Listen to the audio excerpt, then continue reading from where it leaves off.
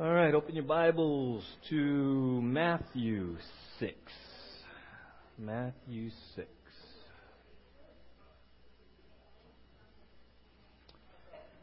Matthew 6.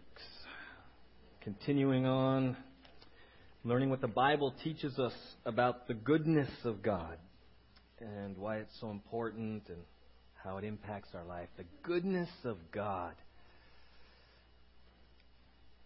You ever have a situation in your life where somebody tells you something about somebody and it colors your view of them in a negative way? And your thoughts about them and your attitude towards them, and you get so much commentary about this person that you've never met, and even without ever meeting them, you have no desire to meet them. Anyone? Or you meet them and you're just kind of standoffish and you're suspicious and you're cautious and maybe even a little bit bitter towards them. Person you never met. Right? And how many of you ever had that moment when you come to this person and your view of them has been so colored by others, and you spend just a moment getting to meet them, you're like, you're not so bad. Anyone? Right? In fact, I kind of like you. I can't believe everything I've heard about you, Bill. Right? Right? I can't believe what people are saying about you in this. You're okay, right? You're a good guy, right? You ever have one of those? You just have this conversation with someone, you get to know them, and you walk away going, what would all this? I can't believe. What was that? All those people were saying such negative things about this person. Best I can tell, that's a good person. I like this person, right? And it's so interesting because that is kind of the heartbeat of getting to know God. There's so many misperceptions and preconceived ideas that we get into our head about God from others and other sources other than this, that oftentimes our approach to God is, I don't even know if I want to meet Him. I've heard so much about this angry, wrathful God. I'm not so sure I want a personal relationship with this guy, right? And so in much the same way, in our study of Scripture, particularly on the goodness of God, my prayer for you is that light bulbs have been going off through Scripture reading and meditation and application, that you're like, oh, you're not so bad. In fact, you're pretty good. I like you. You're a good God. All those years and all those, I used to do an exercise with youth groups and even with the men here 5 years ago. First got together for a Bible study. I said, draw me a picture of God. When I say the word God, just draw me a picture, how you're raised, what comes to mind. The majority of pictures had lightning bolts, right? Had the principal in the sky and angry, and it was just interesting, these pictures of God. I can't even remember a vivid picture that someone drew of God that had to do with goodness. It's not one of those attributes that we normally attribute to God, and yet we've been learning goodness really underlies and is the foundation of all His attributes. God is good in His love. God is good in His holiness. God is good in His grace. God is good in His judgment and everything else. His everything. Goodness underlies it all. So the question, as we start is, when I say God to you, does goodness pop into your head? What's the first word? Let's play word association. God. Okay, we got loving, right? God. Abba, okay. How many God angry? Right? Maybe 4 weeks ago. Maybe before summer and the attributes of God, right? So it's a very interesting question because your belief about the nature of God, right, we've talked about it, leads to thoughts about God, leads to your emotions about God, and ultimately leads to your actions towards God. What do you really believe about the attributes, the character of God? When you think about the nature of God, does it draw you to Him? and go, oh man, I just love you, you're so good, I just want to know you more. Or when you think about the nature of God, you're like, oh.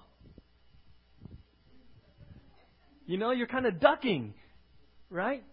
I've had people tell me that have been invited here to church, oh, I can't go to your church. I walk through the door, I'm going to be struck down. People are like that fearful, and you know, they kind of say it facetiously, but they have this view of God and of church and of the things of God that they're scared to come to church because of condemnation and wrath and judgment. And I'm like, wow, what's it going to take for that person to really switch that and see goodness? And how different would that color this person's view of fear of church to wanting to come? To wanting to come. Right? And that's what we've been through, and we're going to continue looking at it. So let's pray, and then we're going to jump into God's Word. Lord, thank you for your goodness. And Father, as we've been studying Scripture about your goodness, in many ways, Lord, it's peeling back layers for many. We're being challenged at the belief level, at the conviction level. Maybe for some, we're starting to understand our hesitation to embrace you. Maybe for some, we're understanding our fear of you in an unhealthy sense, in a non-biblical sense. And so, Lord, help us to understand goodness in such a way that we would be drawn to you, in such a way that it would literally impact the daily decisions we make. Because you're a good God, and you are good all the time. We know that your word says it, but now through the Holy Spirit, would you speak that truth to our hearts, so that not only would we say it, but we would believe it, and that belief would be manifested in the actions and the choices we make throughout the day. In Jesus' name, amen. So Matthew 6:25. These are the verses we ended with last week. Let's read the passage. It says, therefore I tell you, this is Jesus talking to his disciples. It says, therefore I tell you, do not worry about your life, what you will eat or drink, or about your body, what you will wear. Is not life more important than food, and the body more important than clothes? Look at the birds of the air. They do not sow or reap or store away in barns, and yet your heavenly Father feeds them. Are you not much more valuable than they? Who of you, by worrying, can add a single hour to his life? And why do you worry about clothes? See how the lilies of the field grow? They do not labor or spin. Yet I tell you that not even Solomon in all his splendor was dressed like one of these. If that is how God clothes the grass of the field, which is here today and tomorrow is thrown into the fire, will he not much more clothe you, O you of little faith? So do not worry, saying, what shall we eat, or what shall we drink, or what shall we wear? For the pagans run after all these things. And your heavenly Father knows that you need them. Right? So last Sunday, the core of the message was, look, there's a difference in verse 32. It says, for the pagans run after all these things, and your heavenly Father knows that you need them. We said, look, last Sunday, if you have put your faith in Christ, right? You said Abba, right? When I said God, the association was Abba. Abba means father, papa, daddy. It's a familial term, right? In John 1:12 it says, whoever receives Jesus, he have the right to become what? Children of God. You become a child of God, right? So we looked at many verses last week where it says God is good to all, his creation, right? He makes the sun to rise, gives rain to everybody. So there's this general sense of common goodness.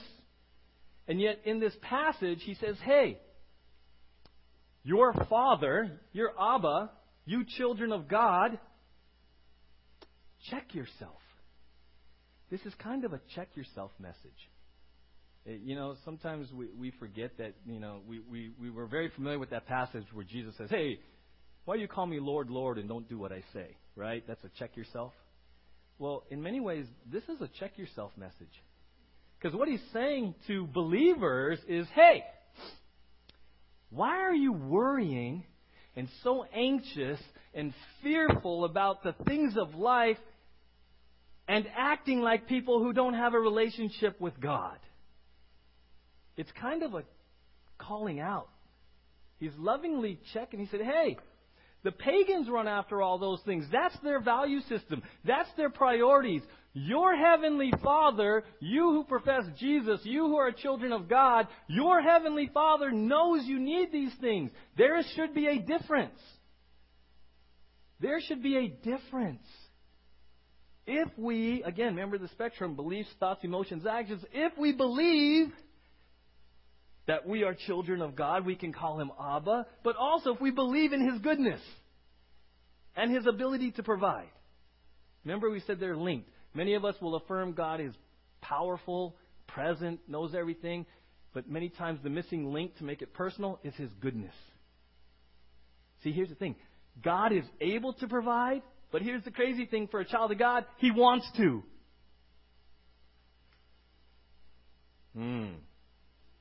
See, He's a good God, and He wants good for you. He wants to provide. How many of you have ever, maybe you're at home, or at school, or a sports team, and you were afraid to ask for something for fear of the response? Right? Maybe you're at home and you go ask. No, you go ask. I'm not going to ask. Last time I asked, I got my head bit off. You ask. No, you ask. Right? And so we're afraid to ask because we're afraid of the negative response. Right? And so we don't even ask. How many of you maybe carry that into your relationship with God? You ask. No, you ask. Doris, you pray. He likes you better. Huh? Doris, he's not going to yell at you. You can ask, Doris, can you pray for me? Well, why don't you pray? I don't know. God likes you better. What happens if to our prayer life, if we really believe God wants to answer according to His will, which is best for us? How many of us would radically change our heart and attitude to prayer and want? How many of you have ever gone to somebody that was very generous and very giving, and it changed, you had no problem asking for something? Right? Many of you remember Bill Handley at Community, right? The usher, the candy man. How many remember the candy man? Right? Were kids afraid to ask Bill Handley for candy? No. He had pockets, right? And they'd get there, let's go to Bill. Bah, bah, bah, bah, bah. Right? Not an ounce of fear to ask Bill Handley for candy because he was just generous and a good guy in giving. Amen? Right? Why don't we have that same attitude to God? What are we afraid of? Is Bill Handley more generous than God? And I love Bill, right? Think about it. Right? Oh, go ask Bill for candy. I don't want to, Mom. He's good. He'll give it to you. Just go ask him, right? Just go ask him. What are you afraid of? I know Bill. Bill wants to give you candy. That's why he brings it. So many of us in our relationship with God, and He's kind of calling us out. He's like, hey, the pagans run after those things. Your Heavenly Father knows you need them. He knows you need them. So if we're as we're processing the goodness of God, first question is, what's your attitude in prayer and in coming to Him with your needs? Do you really believe in His goodness? He wants your good. Woo! That's kind of challenging at the core level because many of us have grown up with surroundings and circumstances where we felt like people didn't want our good. Right? And along comes the Bible and says, God is good all the time. We sing it. We say it. He is. For you, His children. So He's calling us out, kind of, Jesus saying, hey, why are you acting? Check yourself here. Check yourself here. Right? And the goodness of God, even I was thinking about, if you have been with us the last few weeks, I believe many of you, and I've had conversations, meditating on it and applying the goodness of God has been liberating for some of you. Just been like, oh, man, that's good. That's good. Right? If you look on your notes there, we talked about if you're not convinced about His goodness, you're open to deception, you become discontent, You can stop taking responsibility for your actions. You can even despair. Hey, do you care, God? Do you care? Remember that story in the boat? You can doubt, right? So many of us have been actually freed from a lot of these things. You're like, okay. But now here's the challenge. As you rest in God's goodness, now what? And this is what I mean by that, now what? I was raised in a very academic-oriented family, and so we were raised in such a way that you got to go to college and you got to get a degree. And I pursued junior high, high school, got all the grades, tests, everything you need to get into UCLA. I get to UCLA, and made it. Find your degree, right? You mark your degree. But here's the problem. All those years, I was so focused on getting in and getting a degree, I had no clue what to do after. My life, the definition of success for me was solely focused on getting in and getting a degree. I was lost after that. The degree in UCLA was not part of a bigger plan. I was just consumed, and then once I got there, and me and my roommate were graduating, we looked at each other like, now what? Like retirement? I guess we retire, right?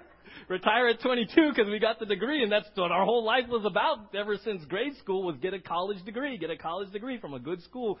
I had no concept of career, no aspirations bigger than get the degree. For many of us as believers, over time, because we don't understand God's goodness, we become consumed and so focused on the needs, the daily needs, the crisis, the things that God needs to help us with. God needs to provide. And so we're focused on this. God, I need this. God, help me here. God, help me here. God, help me here. Da-da-da-da-da-da. And God's goodness comes in and He says, hey, don't worry about that. What are you going to do? What do I do with all the time, energy, and resources that have gone into doubt, worry, fear, and anxiety? When God says, I'm good, I know your needs, give that all to me, cast all your cares on me, now what? Now what? Many of us, even as believers, quite frankly, we are consumed with the needs, meeting the needs, the bills, the issues, this, that. And along comes God in His goodness and says, I know you need that. Don't worry. What are you going to do with yourself if you're not worrying?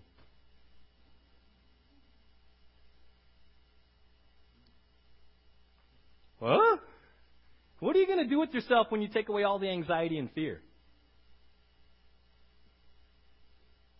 Sleep? Yeah, some of you, I appreciate that. Some of us are so amped with worry and fear and anxiety, you are driven. You take that all away, you are going to crash out of pure exhaustion. Because you've been carrying it for so long, you don't even know it's there. And along comes Jesus and says, why are you worrying like that? That's what the people who don't know God act like. What are you going to do if you're not supposed to carry the worry? You're trying to figure out what that even like, huh? Because it's been so long. Look what He says in that passage, guys. 3 times. Do not worry. Is that a command or a suggestion? Is it what? It's a command. So what are you going to do if you're not worrying?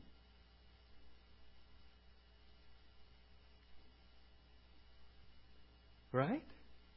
In John 5, Jesus comes to a guy who's been an invalid for 38 years. Right? You know the story. There's a pool and a miracle happens and it's a race into the pool. Whoever touches the water first is healed. Jesus shows up and He knows this guy's been an invalid 38 years and always loses the race in. And He asks him, hey, do you want to get well? Interesting question. And one of the layers of the response of why He asked that, do you want to get well, is because when you're no longer an invalid for 38 years, now what? You mean I got to get a job? You mean I got to take responsibility? I got to be a good steward? I got to start My life changes? Right? How many of you would love not to worry and just cast all your cares on God? Come on, come on. How many of you are like the invalid and you've been kind of paralyzed and maybe dragging worry and fear and anxiety around? Anyone? Do you want to get well? Careful. Real careful. Because if God comes along and says, take up your mat and walk. Oh, and by the way, leave the worry and fear here. Where are you going? Now what? Now what? See, I was reading this morning, one of the challenges when the slaves were freed by Abraham Lincoln, the masters came and said, you're free! Woo-hoo! Woo! Woo! Woo! Woo! Now what? That's all they knew. That's all they knew. And now they had to fend for themselves. Huh? Now what? And many of us, our Christianity, we got to be careful because this is one of those heart loves, and I've been asking, how many of us, our faith in Jesus is not so much in loving Him, it's in, Lord, help me with all the stuff of my life. We're consumed with worry and fear and anxiety and how God's going to provide and God's going to protect and da-da-da-da-da. And in His goodness, He says, hey, give that all to me. Yeah, but then what are we left with? Right? Empty nest syndrome. Right? Husband and wife, for some reason, they get kids, up to 5. And if they're not careful, they get consumed with the kids and the cares of the kids. And the kids all leave, and the husband and wife are like, okay, husband and wife are like, now what? Everything that we had turned our focus to is gone. What happened to our relationship? How many of us as Christians, our relationship with God is centered around fix it, and worry, and anxiety, and needs, and this, and that. And He says, I'm good, give it all to me. Yeah, but God, now what? It's just you and me. Yeah. That's the way it was designed all along. He just wants you in a covenant relationship with Him. You see, I had the privilege to marry Kristen and Jason last week, and it was a joy because I know their hearts are so other-centered. I love you, right? They're giving their vows and they're expressing all out. It's other-centered. Versus, I love you. You make me happy. I need you. You. You know what I'm saying? It becomes very self-centered, and it's in a very twisted way. It's a self-centered thing, but it sounds sort of lovey. And for many of us as Christians, if we're not careful, our relationship with Jesus, with God, becomes a self-centered thing. I need you. I want you. Can you please do this for me? And it becomes very issues, problem, fixing oriented. Well, all along, the greatest commandment is what? Love. Would you love me? And so we have to say, okay, Lord, in your goodness, you say to cast all my cares on you. In your goodness, you say, you know. So now what? What do you do with all that extra time, resource, and energy you've been investing into fear and worry and anxiety? What are you supposed to do with it? What are you supposed to do with it?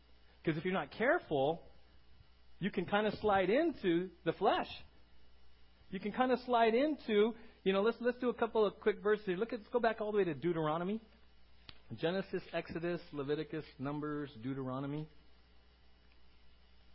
What are we going to do with this freedom we have? Even as the emancipated slave said, now what? What do we do with this freedom? Right? Let's look at Deuteronomy 6. And God knows our nature so well. Way back in Deuteronomy, He warns the Israelites. Deuteronomy 6:10. When the Lord your God brings you into the land He swore to your fathers, to Abraham, Isaac, and Jacob, to give you a land with large, flourishing cities you did not build, houses filled with all kinds of good things you did not provide, wells you did not dig, and vineyards and olive groves you did not plant. Then when you eat and are satisfied, Be careful that you do not what? Forget the Lord who brought you out of Egypt, out of the land of slavery. Right? See, here's the caution. Go ahead and turn to 1 Peter. As God in His goodness, as it resonates in our hearts, and as we begin to enjoy freedom from all that fear, worry, and anxiety, we got to be careful that we don't forget Him. That we don't forget the Lord. Right? Turn to 1 Peter 2. Hebrews, James, 1 Peter.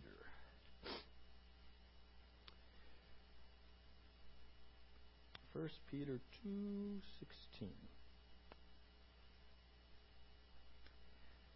Live as free men, but do not use your freedom as a cover-up for evil.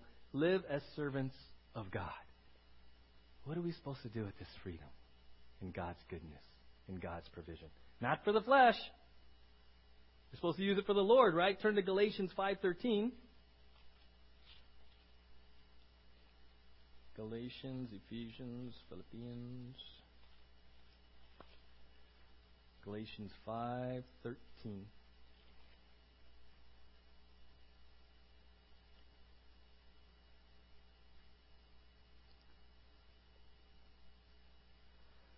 You, my brothers, were called to be free, but do not use your freedom to indulge the sinful nature. Rather, serve one another in love.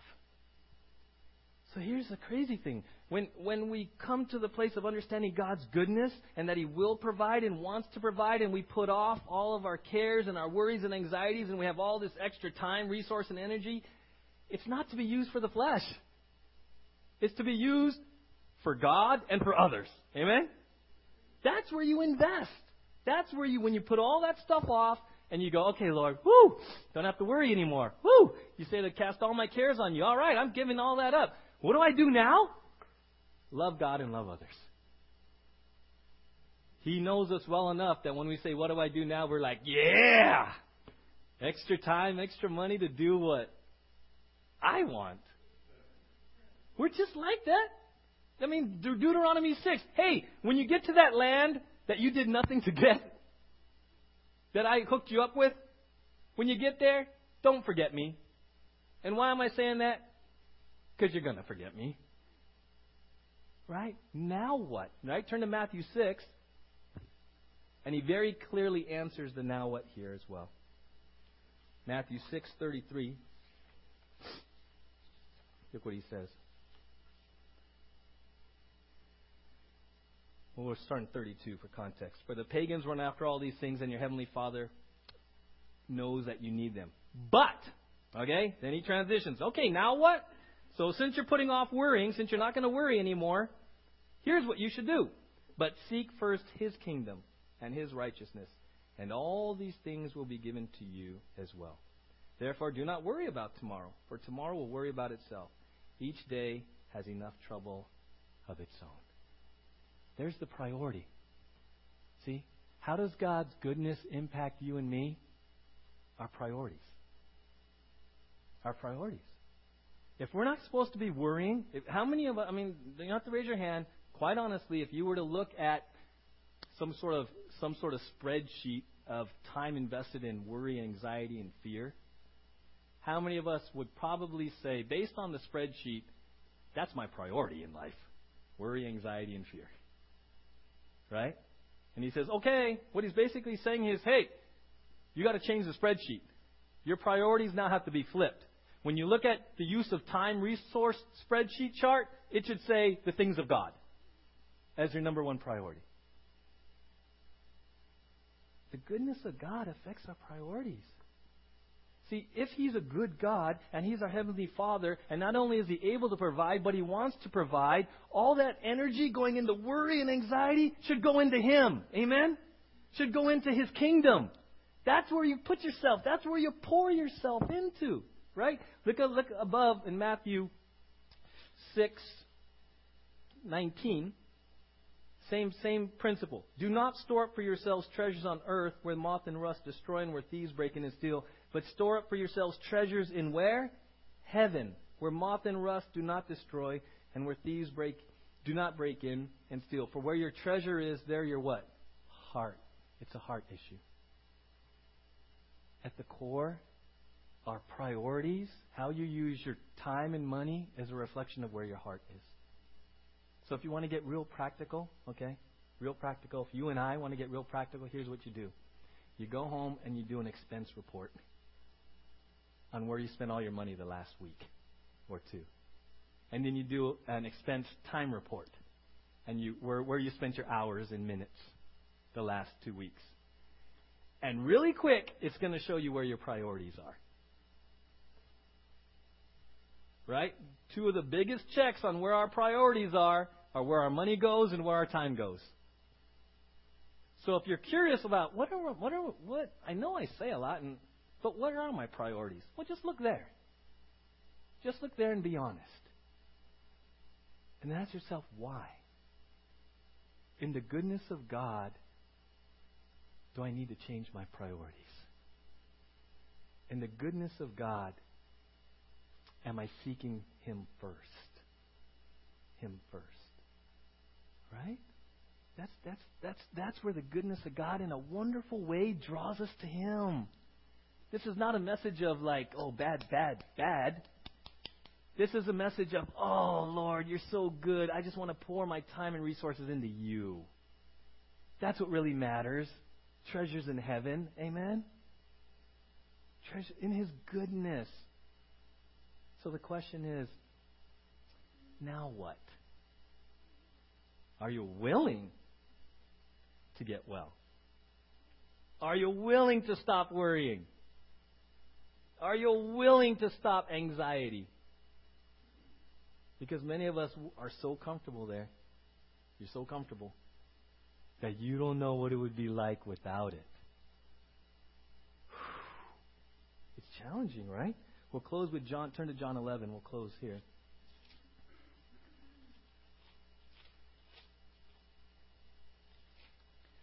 John 11.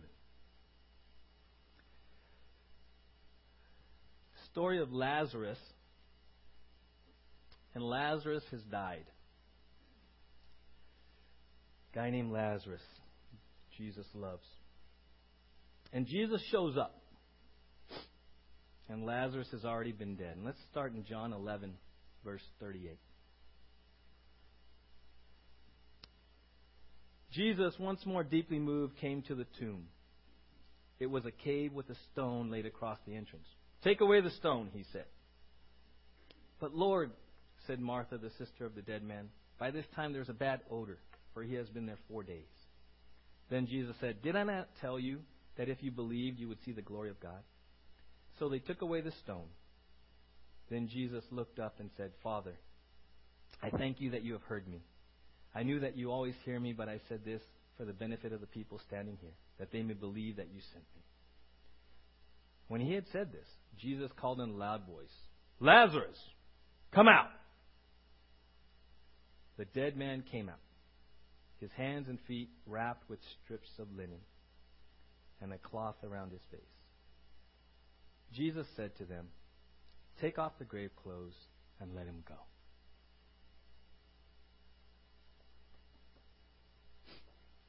Curious. Because now what? Lazarus was just raised from the dead. They take off the strips of linen, and now he has a now what moment. Now what? I've just been raised from the dead. Now what? Now what? Because if you put your faith in Christ, you were raised from the dead. Now what? Now what? Right? Are you going to let them take off the strips of worry? Are they going to free you from the anxieties and the fears and the priorities that are misplaced and acting like the people who don't know God? Are you going to let those things be stripped off so you can walk in newness of life? Now what? Now what? In John 12, it says a whole lot of people started coming to Jesus because they saw Lazarus walking around. What do they see when they see us walking around who have been raised from the spiritual death? Do they see us acting like the pagans, acting like those that don't know Christ? Are they like, what happened to you? Well, I heard God, and He said, come here, Mike. You're born again. I'm raising you from the dead. Take off the strips. Go walk as someone who's raised from the dead. Woo! What would that do? What got into you, Lois? Well, I was dead. I once was dead, but now I'm alive in Christ. All those worry strips and fear strips and all the value strips and all the stuff of the world, I took them off. I'm loosed. I'm free. In God's goodness. Right? Now what? God's goodness. God's goodness challenges at the priority level. At the priority level. And as a real kind of check, your time, your money, your resources. Just do a quick self-evaluation, self-assessment, and let God say, where you at? Where you been? Right? And if it hasn't been right, just make it right. Just confess it. Okay, Lord, forgive me. My priorities have been flipped. I turned it into me. Lord, when you said to the Israelites, don't forget me, I forgot you. I got a good job. I'm comfortable, Lord. I got it kind of set. I know you gave me the job. I know you gave me the house. I know it's your new car. I know I know you gave it to me, but I got to confess, I forgot you. I forgot where it all came from and who really owns it. Right? See, God's goodness leads us to repentance. Romans. In His goodness, He says, I love you so much, and all I want you to do, Diana, is love me back. And all the things that you're concerned about, all your fears and anxieties and worries, I know that. I don't want you to focus on the fears and anxieties and worries, Diana. I want you to focus on me. See the difference? But a lot of us as Christians, our real focus is on the fears, anxieties, and worries that we're hoping God fixes. And He says, I already know. I already know. Seek first the kingdom. And all that's going to be taken care of. Amen? Scott and Susan are going to come up and we're going to sing a song before communion. And I just want to use this as a time of reflection about our priorities in light of God's goodness. Jesus, thank you that your kindness leads us to repentance. Your goodness. And Matthew 6 is a passage that really calls out us as believers. Are we consumed with fear and worry? Is it strangling us? Are we willing to cast our cares on you? Are we willing to be made well? Are we willing to take off the strips of linen that have bound us and walk in newness of life? Where have our priorities been? Do we really want to know you and love you for who you are, or are we really after what you can do for us?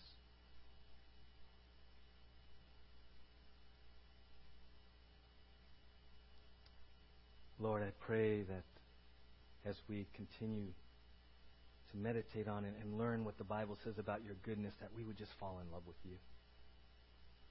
That your goodness would stir up in us a love that just is overflowing.